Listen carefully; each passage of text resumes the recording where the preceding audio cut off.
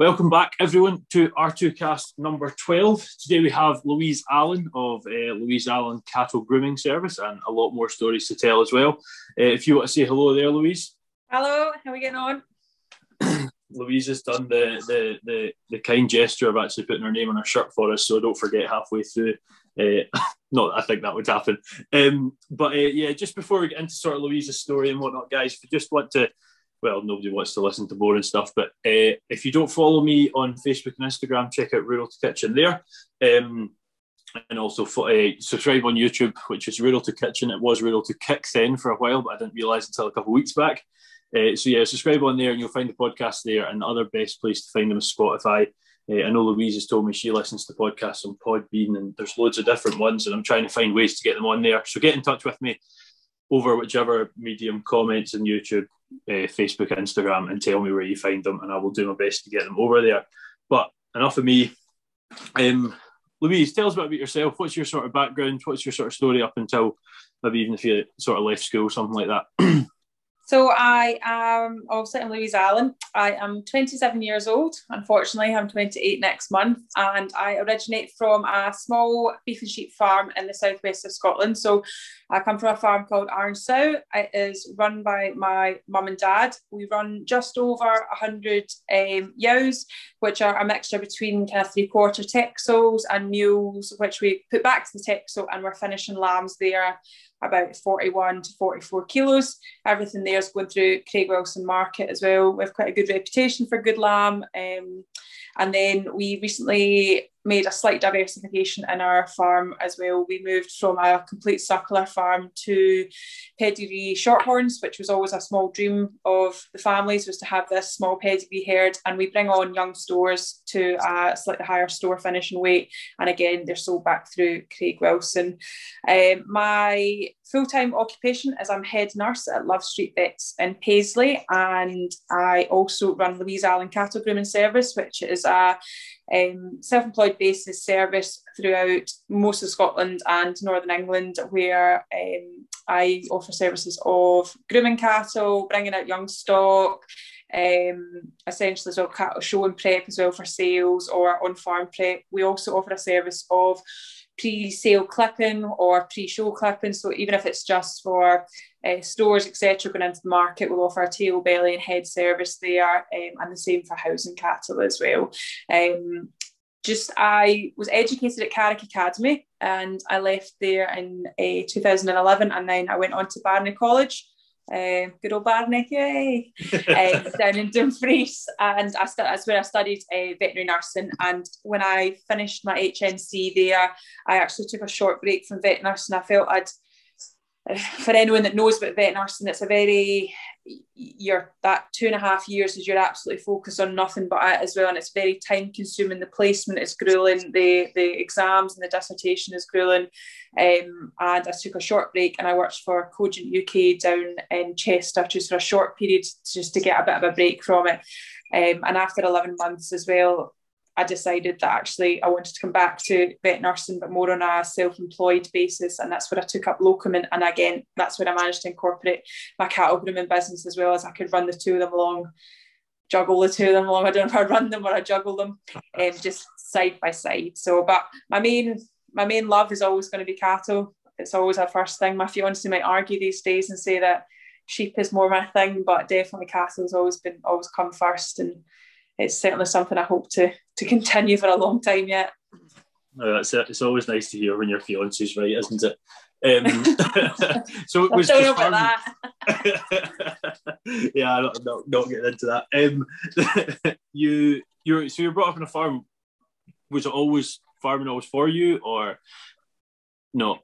You know. Oh, I think so. I mean, I think my parents would tell you when I was younger as well. I have a brother and sister, and my brother was very much, if you showed him a cow, he had no interest, and he went straight for the tractor. Whereas Alice and I were more towards the livestock side of things. And as I got older, I found myself taking more of an interest in not just the fact that there was cows and sheep there, more to do with the business side of things, and and like I said, with the diversification we made last year with Shorthorns as well, that was a complete breed change for us. We went from being Limousin terminal sire over the top of our circular cows, and we changed to Shorthorns and stuff as well. Just we saw a big change in our lifestyle and things, and we thought, well, let's ease things. Well, let's look for a breed to go in there to go forward with, and that was something I took an interest in. But yeah, from a young age as well, it always had to be cows. And when I got the showing bug, I mean, most show people you'll hear when you get bitten by that bug, it's a drive. You just can't get enough of it, and it's something you're always striving to do better.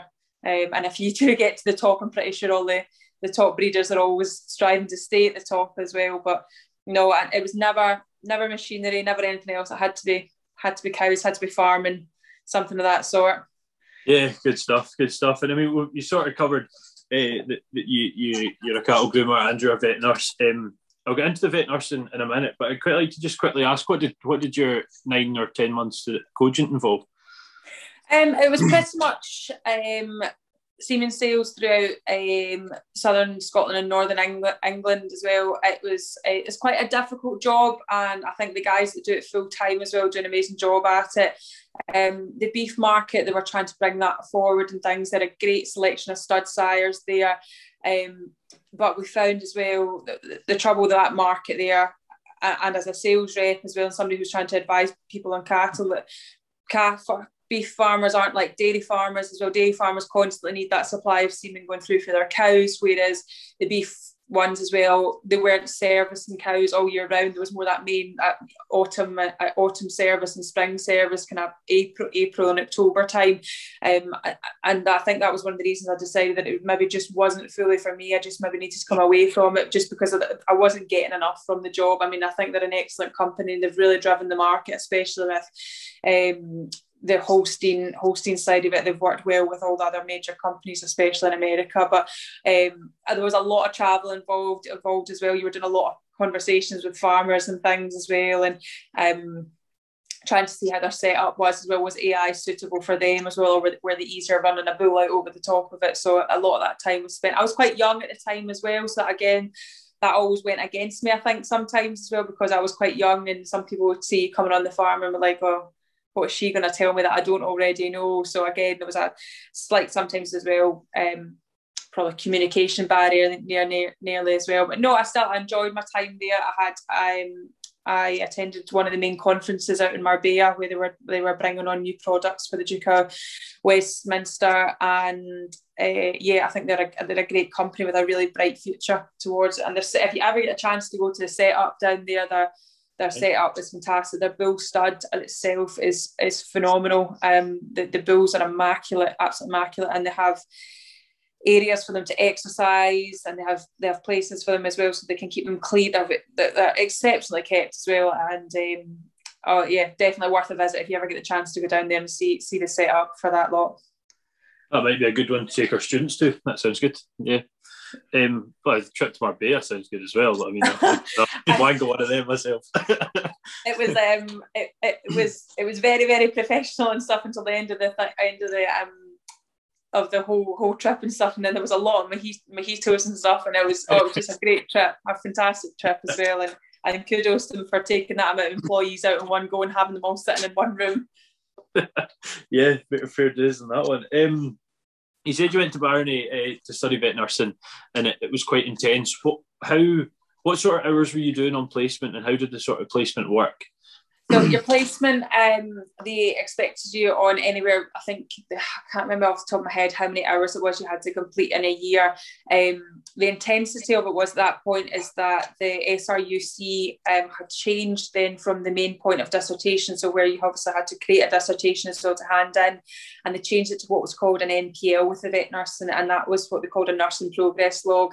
And at that time, it wasn't quite perfected, so there was what they call tasks into it, and there was 365 tasks you had to complete online, and they had to be demonstrated to you, you had to demonstrate them back, and then you had to perform them to a certain standard as well, where that your clinical coach essentially felt you were at that standard, but you could work your butt off and stuff, and just never be just quite there as well, where they felt confident that you could do that on your own.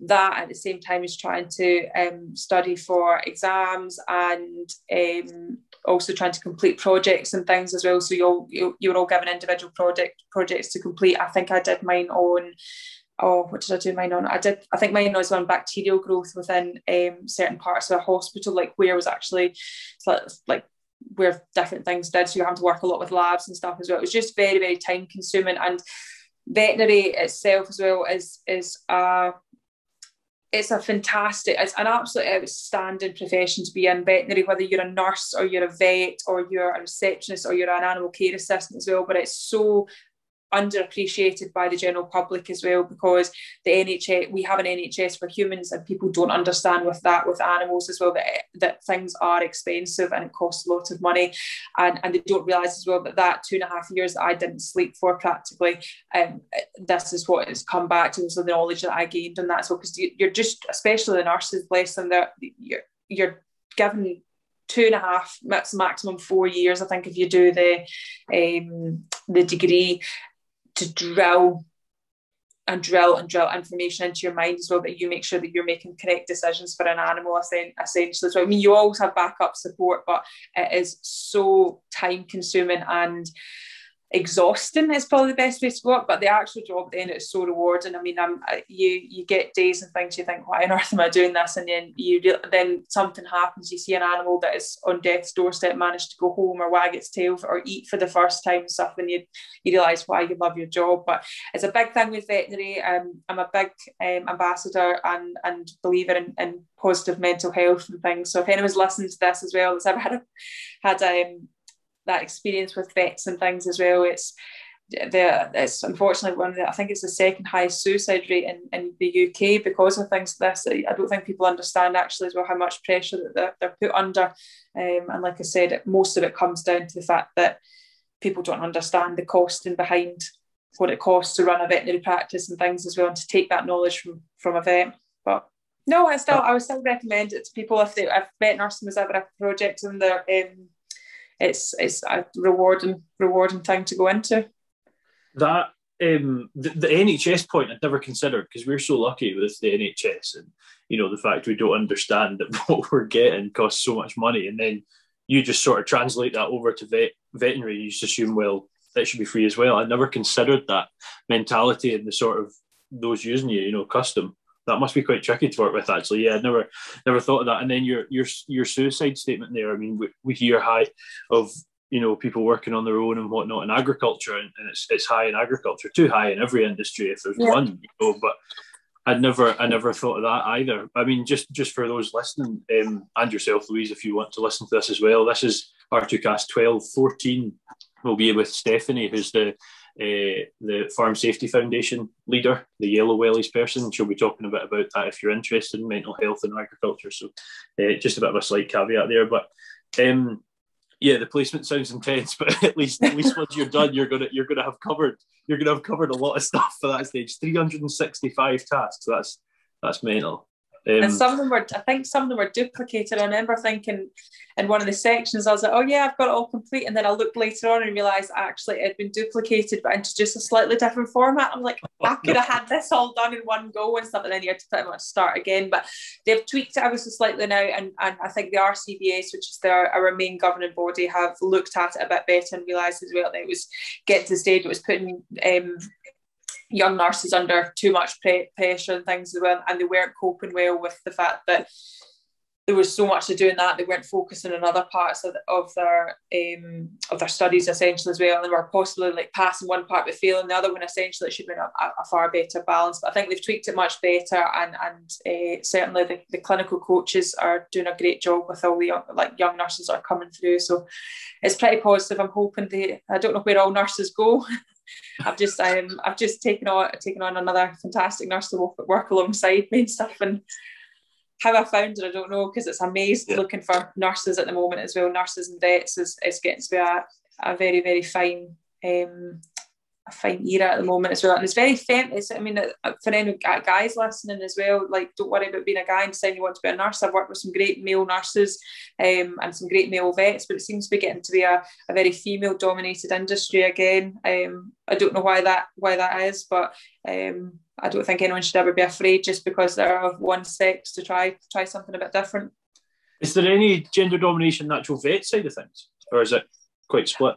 So I would say about 20 years ago, it was more male dominated, certainly on the large animal side. I mean, I've seen even our farm vets and things as well. Our whole farm practice is now, I'm pretty sure, it's all female dominated, and they are absolutely class. Well, a big shout out to the girls at Robertson and Orr. They are a class service, and Katrina Hasty, who's a lead vet there as well, is one of the most able women I have ever come across. It really doesn't matter what size something is as well. She's got such great technique and nature with clients and with animals and things as well. She's just a fantastic vet. But yeah, over the last 20 years, I would say we've seen this industry go from being very male dominated through to more female. So, and I noticed that I used to work up at the Dick Vet in Edinburgh, and I've done a bit of work at Glasgow, and even then the students are coming through, I would say 65% are female, and only 35% are male. Don't know why it is. Maybe more women realising as well that they can challenge the men to things. Certainly, like I said, back on farm and whatnot as well. If you've got a big calving as well, I trust the girls at Robertson and Orr that they'll get a live calf out as good as any man whenever would. They've got the strength there, and they're not afraid to ask for help either. I think that's another thing that's quite good with. Yeah. With any sort of vet that's willing to ask for a little bit of help if they need a hand lift a calf out from a C-section or needing a bit of help, get something out.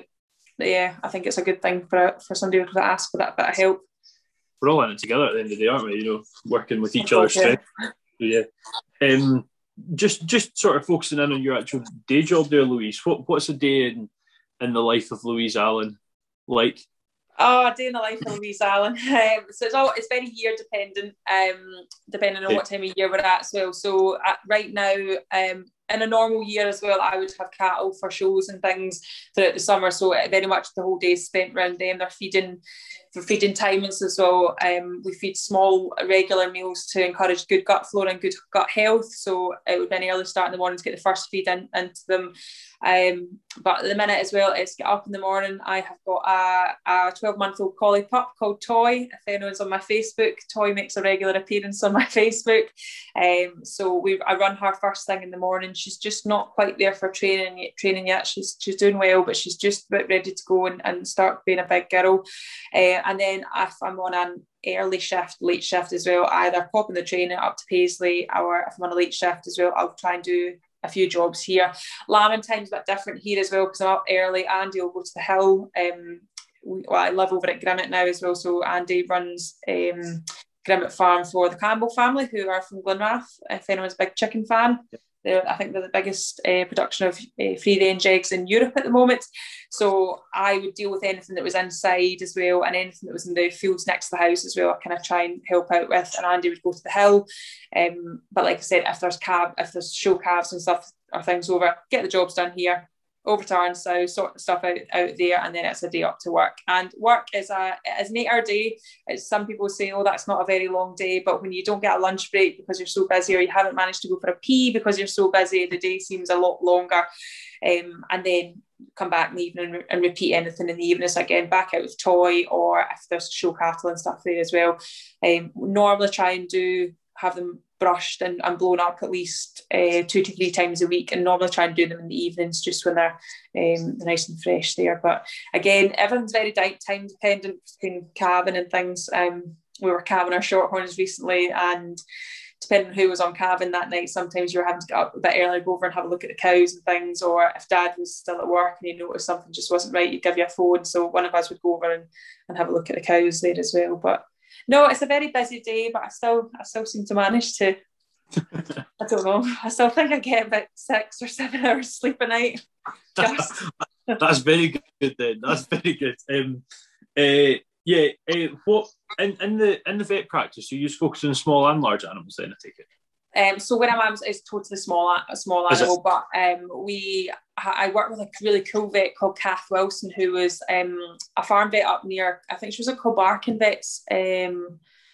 or just now outskirts of Erskine, and she sees a lot of like kind of exotic things as well. So I've literally seen myself been standing there, and there's a python sitting in the room, and I'm terrified of snakes. I just don't go near it. But we see anything from ferrets, rabbits, rats, hamsters, dogs, cats, guinea pigs, you name it. We'll try and see it as well.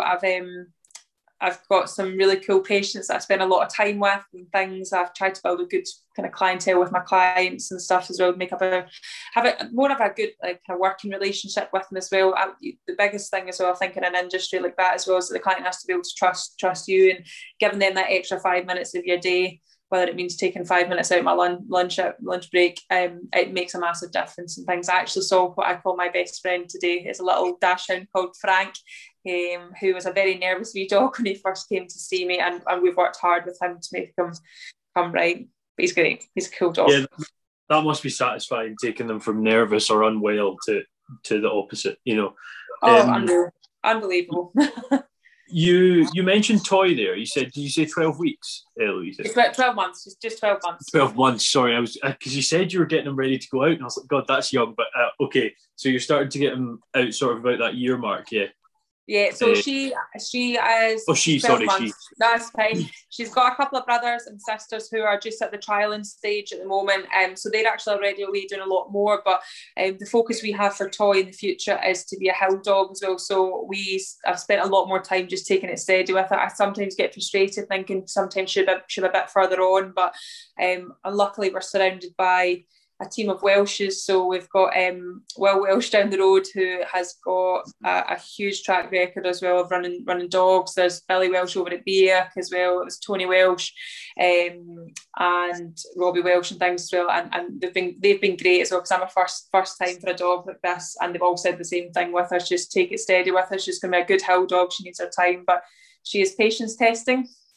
She has tested my patience more than once.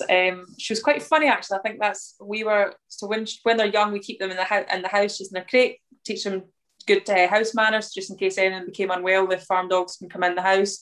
We said one night, let's take Toy to the beach. That was absolutely fine. We took her to the beach, and she has no interest. Toy has no interest in the sea or sand or anything as well. What she was more interested in, there was this group of swans. And I was like, why is she so focused on the swans? And I think she thought they were like sheep, and she was trying to round them up into a group. And I was like, she's going to end up getting pecked by this swan. So she gave up on the swans. Well, so she found a group of children and rounded them up instead into a pack. And I think they were a little bit scared. I mean, this tiny puppy's running circles around them, like trying to put them together. And I'm going, I don't know what to do with this dog well, but she's totally focused on she doesn't care about toys or teddies or anything. A Cavex and 8 bottle seems to be her favourite thing to play with if she wants to play. But yeah, she's just not quite ready to go. But hopefully in the next month or so as well, we'll be seeing her fly. Yeah, she's cool. She's a pretty cool dog. It's never the toys you pay £100 for, is it? It's the bucket or the box that it comes in, you know. No, she sleeps in straw now. She's an absolute toad. I bought her a really nice bed from Three Peaks. I thought that's really nice, a really tough bed. She ate it within the first week, so she now looks like a homeless dog as well on her little straw bed. And she sits and pretends she's homeless, and I'm like, you ate your other bed, you're not getting another one. Oh, very good, very good. Well, Louise, you've jumped into cattle grooming. How did that come about? Was that just doing it a bit at home, or did you just go off the farm and start that? Oh, when you sent me through some of the bits and bobs we talk about, I had to have a real think about actually how this all came about. So I used to do a wee bit of help next door with the next door neighbours' dairy calves, and I always remember being I think I was at Dalrymple Show, and Hugh Dunlop was there with Stuart and Jacqueline, and they had a couple of like really smart beef calves, and I was kind of like, I really, really liked the look of them. I really liked. I don't know. I remember it being quite a nice day and stuff. And I was only about, I think, 12 at the time as well. And I remember like the kind of sun on them as well, and they really kind of glittered and things. I think actually one of those calves went on to do quite well at Smithfield, and that kind of like it got it into my idea that that's what I kind of wanted. So when I was 14, I bought mum and dad a calf off mum and dad for the Young Farmers Rally, and I bought it back. Now, to me, he was the best thing in the whole world. And we got to the show, and he was second last in both of his classes, and it was so weird because the calves that were last the calf that was last in the first class actually won the second class, and the calf that was first in the first class was last in the second. So it was quite funny as well.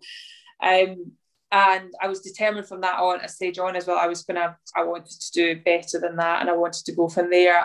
So I sold him on, and I managed to buy a better calf. At this point, Alice was kind of looking into it as well. She was kind of saying, "Oh, I kind of like the idea of this," and the two of us would put together that we couldn't really afford to buy anything hugely fancy, but what we were purchasing was making enough profit that we could always upstage from there. And then I did quite well with I had a couple of really, really smart commercial cattle that did well at the Beef Expo, and they did well at Live Scott and a few other local shows. And from then on as well, I was watching how people were clipping, because I really wasn't very good. I mean, some people might say I'm not very good at it still, but I was watching how people were clipping, and I really wanted to get better at it. And I found myself I kind of asked around for a little bit of work as well. I'd had some great tuition as well through the Young Farmers, which has been a big thing with cattle dressing. But I kind of asked for a little bit of work at bull sales and stuff as well, and I got a bit better, and eventually I started to make quite a good name for myself with it. And then it got to the stage actually I was thinking, actually I could probably make something out of this. And then I went down. When did I go? So Mike and Melanie Alford were having quite a big sale with females. I think that was 2017. Yes, it was 2017. And Mel invited me to come down and live at Foxhill and bring on the heifers and stuff and get them sorted out. So I went down with them there, and then I came back up when the heifers came up to their farm at Dumfries. I came and stayed up with them there. And that was the moment, 2017, I said, I'm going to make something out of this. We had a great sale that day, and then I got regular work with Foxhill. I did 3 full summer seasons with them, and then I got some bull sales, whatnot here and there. And now I take regular bookings and things for all the major sales and whatnot. I've got some bookings for October, I think, which I'm still trying to work into my diary. I've got 2 cattle to cut this Friday, or Saturday, which I've no idea how I'm going to have time to do, but we'll get there. And even into next February, I've got bookings for next February and next May already. So I mean, it was a really slow process to start with. A couple of people again as well. That, I mean, we're not from a big fancy name for cattle and things as well. Come from quite a humble background and things, but it just was a case of like keeping pushing on and working with what you had and getting better and better to the stage I have a nice diary of clients that I love working with, and I'm always happy to take on new ones, so it's quite exciting. And like, just because you don't come from whatever is deemed as perfection or whatever, doesn't mean you can't get to that level. That's not, know, and people should listen to that because it's so obviously and anyone that wants to do something, like even if it's not to do with cattle dressing, if it's to do with sheep or pigs or anything as well, if you really want to do it as well, don't be afraid of it. Like, go in with 2 feet and go for it.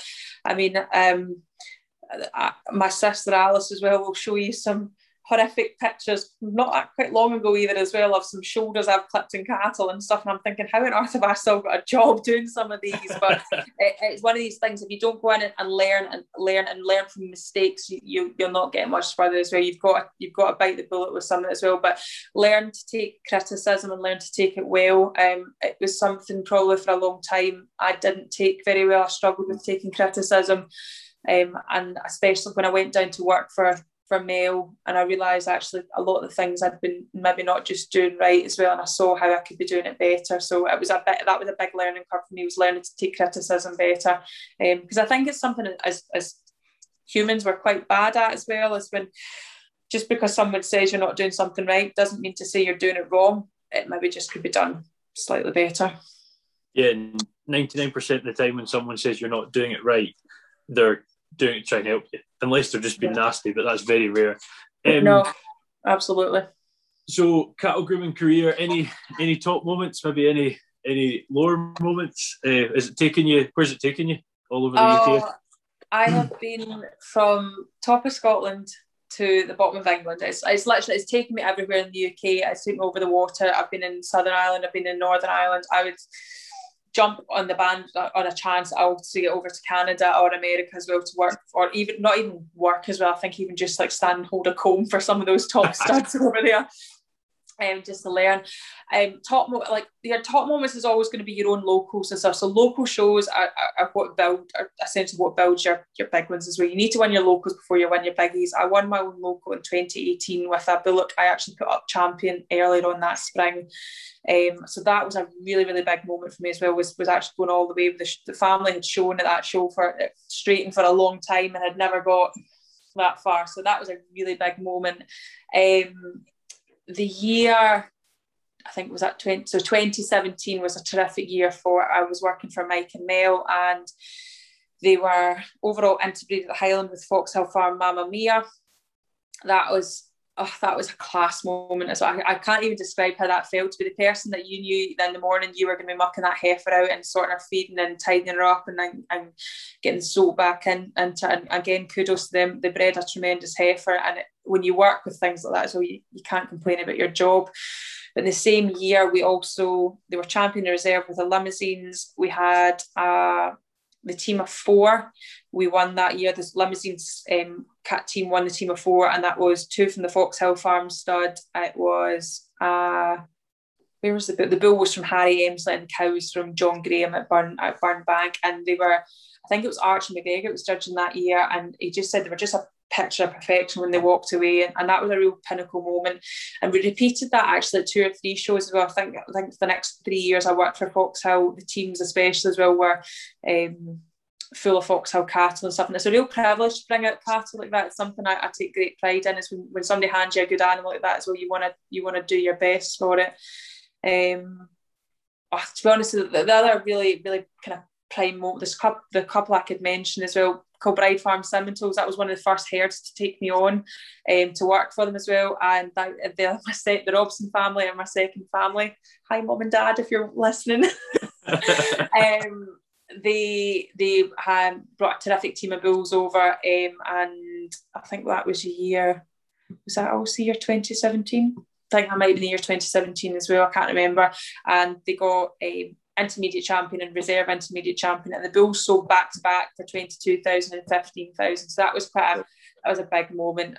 But again, going back to it with you can have all these big successes and things as well, and it's great turning out these as well. But when it comes to stock as well, being able to bring out your own as well and do well is also a nice moment too. So I'm hoping in the future as well, our little herd of shorthorns and stuff, we've got a couple of special calves this year, so I'm hoping in the future we'll see something nice coming off them again and stuff. But yeah, I could sit and talk about top moments all day. Oh, but maybe one of my top moments was our local show. I met my fiance at my local show. I was really, really drunk. Didn't realise who he was until 4 years later on, and I was like, I've got a picture of you in my phone. I don't know why. Apparently 4 years before I'd taken a selfie with them. So that's probably should be one of my top showing moments as well. You got it in there. I'll maybe edit this so it looks like you said that first. I think he's probably listening. He's going, "What are you talking about?" Brilliant. You've mentioned shows there, and you said the sort of the local one's almost the best. And I'm not in the show circuit. All we show at is we show some Texel sheep at our local show, Arran, and then we go up to Mid Argyll, and we won it in 2012. And what an amazing feeling it was winning your local show.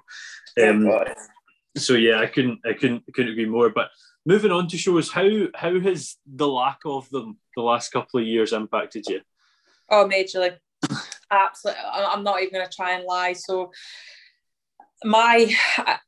before I took on the full-time position as head nurse at Love Street, so I was fully self-employed, so I could take on nursing work on a locum basis, and then most of the time as well I was away at shows and sales essentially as well, getting on. And when the first show started to get cancelled with COVID, you started to see a decline. Like, I was starting to worry about funds and things, as how I was going to pay for things, essentially where my income was coming from. So I was doing a bit of bits and bobs and things and whatnot. I found myself taking on just local nursing work where I could and whatnot and things. And that was a massive thing. And I think for any freelance stock person as well, like, it's it was a really, really hard thing to swallow. And we were, I think me and the rest of the team that were out and about were so grateful for the customers that we did have that were still relying on bills and things to be broken for the sales. That was a big thing as well. But yeah, it was major. I would say that was probably a really hard pill to swallow. Every time the phone went because the show was cancelled, you worried a little bit more and you panicked a little bit more. And luckily, the markets managed to get the sales back up and going. I mean, I know United Auctions were running theirs online for a little while, and then by the October they were back up and going with the actual public sale, and the same with H&H, and that was a big thing as well to get them back going again. I would say COVID, I think, when it came to the shows as well, was when every time a show got cancelled as well, you realise that your social calendar was dwindling away, and it was that lack of human contact as well, I think, was a big thing for a lot of people. I mean, most kind of freelancing people are quite sociable and stuff, and you're used to going out and about and seeing a lot of people, and all of a sudden when that's taken away from you and you're not maybe seeing the same amount of people, you found yourself nearly in your own little bubble, and you didn't really know what to do. And I found that as well, that there was a lot of people who kind of struggled with talking and things for a while, like worries over work and whatnot, and then worries over family and things. And I think COVID had a lot to answer for and played a big part in a lot of things like that. So yeah, not fun. Yeah, and I've actually asked most folk that, and the main thing for most people has been missing that social aspect and the good crack around it and whatnot. And I know for yourself that's a massive part of it. It's a massive part for myself. But I wanted to ask you that because I knew actually it's your job. It wasn't just the fun side of things. But yeah, I mean, one thing about the markets that's positive really for the whole is how prices have went since COVID. But yeah, and it's good to see.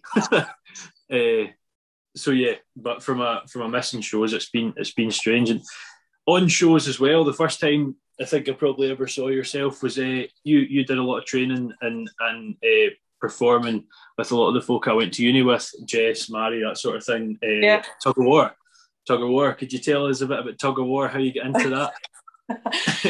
So that all came back. That was Young Farmers, and again, I thought I would go along, and I was like, oh yeah, I'm going to be really good at this. And you suddenly realise that you are not very good at this.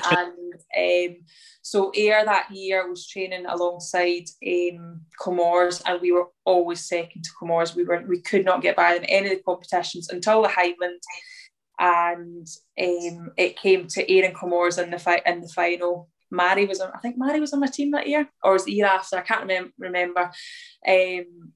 And we ended up just coming up above Comores and stuff. We ended up winning it, and again, that was another thing. Tug of war really gets you hooked onto it. So from then on, the tug of war kind of developed. I was doing quite a lot with Young Farmers, and then I wanted to go on a little bit further, so I joined Ayrshire Tug of War Club, and we were training with them anyway. I thought, well, if I'm going there, I might as well join the club. And we started going to the Scottish competitions, and again, you thought your team was pretty good, and then we went to the British and Irish, and you realised actually no, we've got a lot of work to do. And so our coach is Colin Montgomery. He's at Laura Bar, and he has taken a team of 8 women, and he has took them from a level where we were young farmers and stuff as well to now we've got 2 European titles, a world title, back-to-back British and Irish titles and stuff. And you think all that stems from Young Farmers and stuff, thinking it was all okay. I mean, I've travelled. I've been in Sweden, I've been in Germany, I've been in South Africa. The Worlds was supposed to be in the Basque Country last year, and I cancelled obviously due to COVID. But again, another sport that a lot of people think is just big burly men coming out the beer tent and stuff, and it's very precise, and there's an exact formula to it as well. But a terrific sport, really, really good sport, and I would highly recommend to anyone who wanted to have a go for that. It's great. Yeah, another good one. Yeah, that's got to be some of the top moments where you're literally a world champion or something like that. That's quite surreal. Oh, we were, the field, not the field essentially as well, the place where they had the competition on as well had oh my god, what's it called? Table Mountain in the background. Oh, really? Pulling with this amazing amazing sight in the background, and then you had the sea out in front, and you could see Robben Island, and Cape Town was just up behind you. I mean, South Africa was an amazing experience, an absolutely fantastic experience. I don't think you could ever top it. And then to go next year, the year after, so we went from Europeans, we were winning the Europeans and Southport, and we went to South Africa the year after and won the Worlds. We won the Europeans, Worlds, and then the Europeans again, all back to back at club level. And then we were silver at Europeans. We were on really hard fourth at the Worlds as well at international levels. That's when you compete for your country. And then back to being silver at the Europeans again the year after. We were just pipped at the post at the last Europeans as well. It was us against Switzerland, and it went an end of piece. And in the final end, the rope wasn't moving, but it just happened to be that all 16 women that were on the rope were all cheating essentially as well. And Scotland, unfortunately, I think we were just cheating a little bit more, or the judge caught us cheating a little bit more, and they awarded the gold to the end to Switzerland. But no, Switzerland even admitted then that they don't think they were the better team. It was a very even match. But no, a terrific sport, and one that's got a really, really big place in my heart and stuff. And I've got a lot of time for anyone who wants to ever get into it. Yeah, I mean, aside the cheating, it sounds like a lot of respect in it as well. Oh, so much respect. I mean, when I went to my first World Champions in Championships, we were in Sweden. We came away with a bronze that year, and I think Mary was with me that year as well, actually. And you were on top of the world with having that bronze, and no one really. Scotland men's team were absolutely top. They are still top of the game. They're the best team in the world for indoor, but the women, the outdoor teams were just kind of coming through, and nobody really knew who the Scotland women's team were. And when we went back to the Europeans after, you heard the Swiss and the Netherlands and Chinese Taipei over, like, where did this Scottish team come from as well? And you've seen so much respect come from to the Scottish teams now. From other countries, all these big countries as well, where tug of war is essentially nearly a paid sport. In some of these countries, it's there's scholarships and things for it out in China, at the Chinese Taipei, and I think it's Chiang Mai, they have a scholarship for it.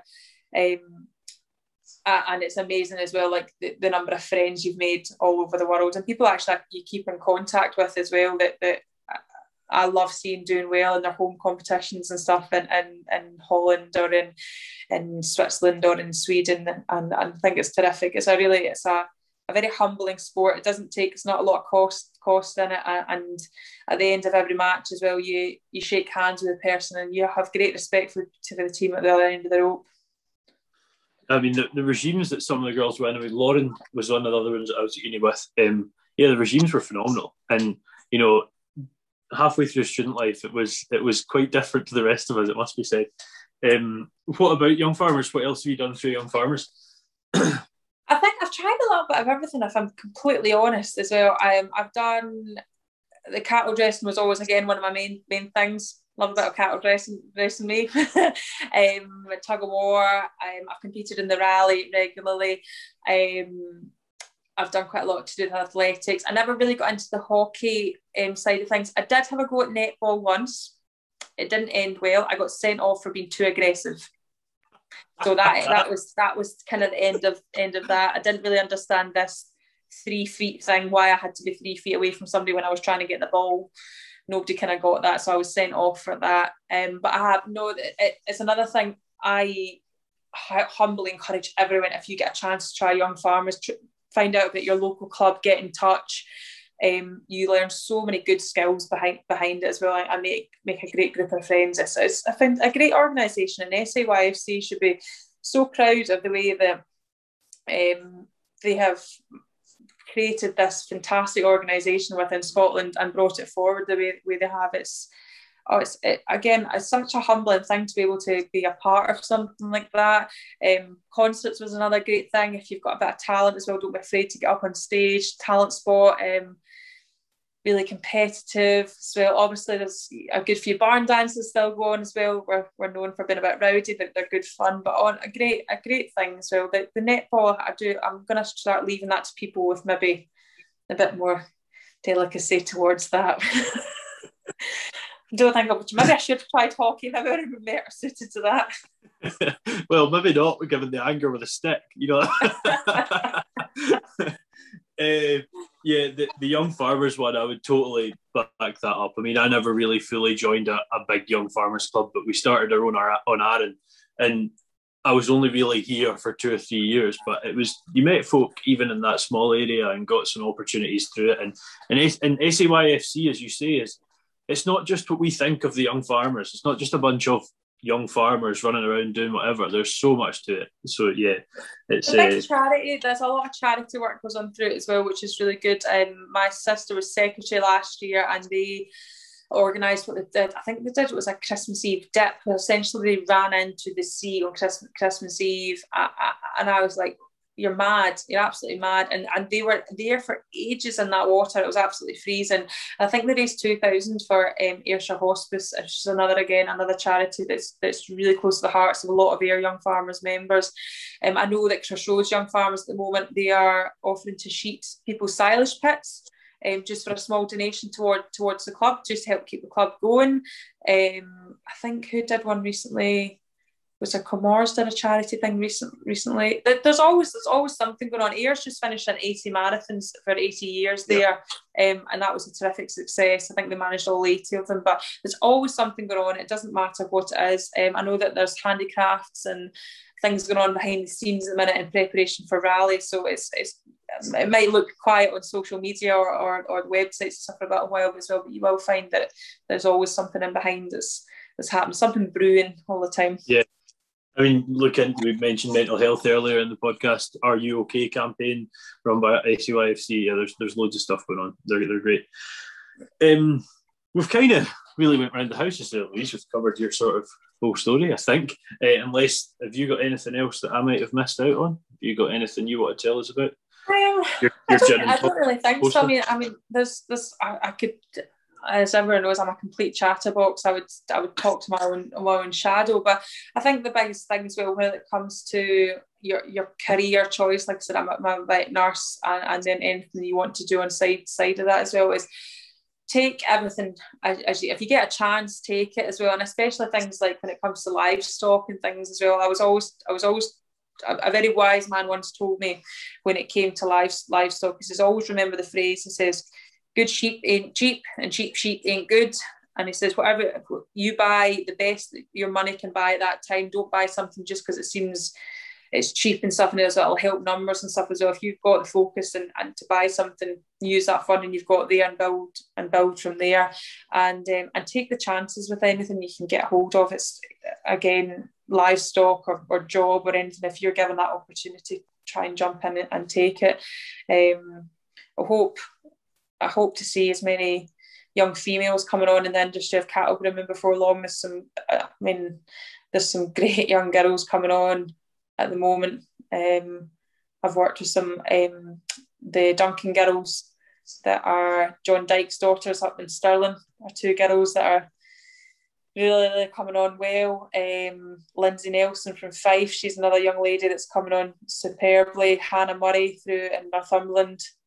It's just taking all of it. I could name so many young females and stuff that's coming on as well. But yeah, and again, young men as well at the same time are coming through. Don't be afraid to keep challenging and keep going on. No, I think it's an industry that's looking strong. I don't know how you feel about you said about lamb prices and beef prices earlier on. They're expensive and long may it continue. So I hope that there's still an industry here in 50 years to come that we can still go forward with. Yeah, hopefully. I mean, we could get into a proper political and ethical debate over what will happen in 50 years, but you're seeing sort of the young groomers in that, Louise. I mean, as the lecturer in my 9 to 5, I'm seeing so many young enthusiastic folk that I see a very bright future, and hopefully that is what comes through. But for those of you that are listening, Louise is just sort of showing she's a bit of a seasoned interviewer. I have interviewed Louise before, and this will go live the end of June, so it'll be almost 11 months ago. It was the start of August I interviewed Louise before.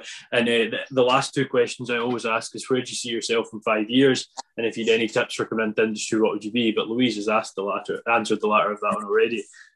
So yeah, where do you see yourself in 5 years, Louise? What's the plans for that? I hope to still be going strong with the cattle, whether life.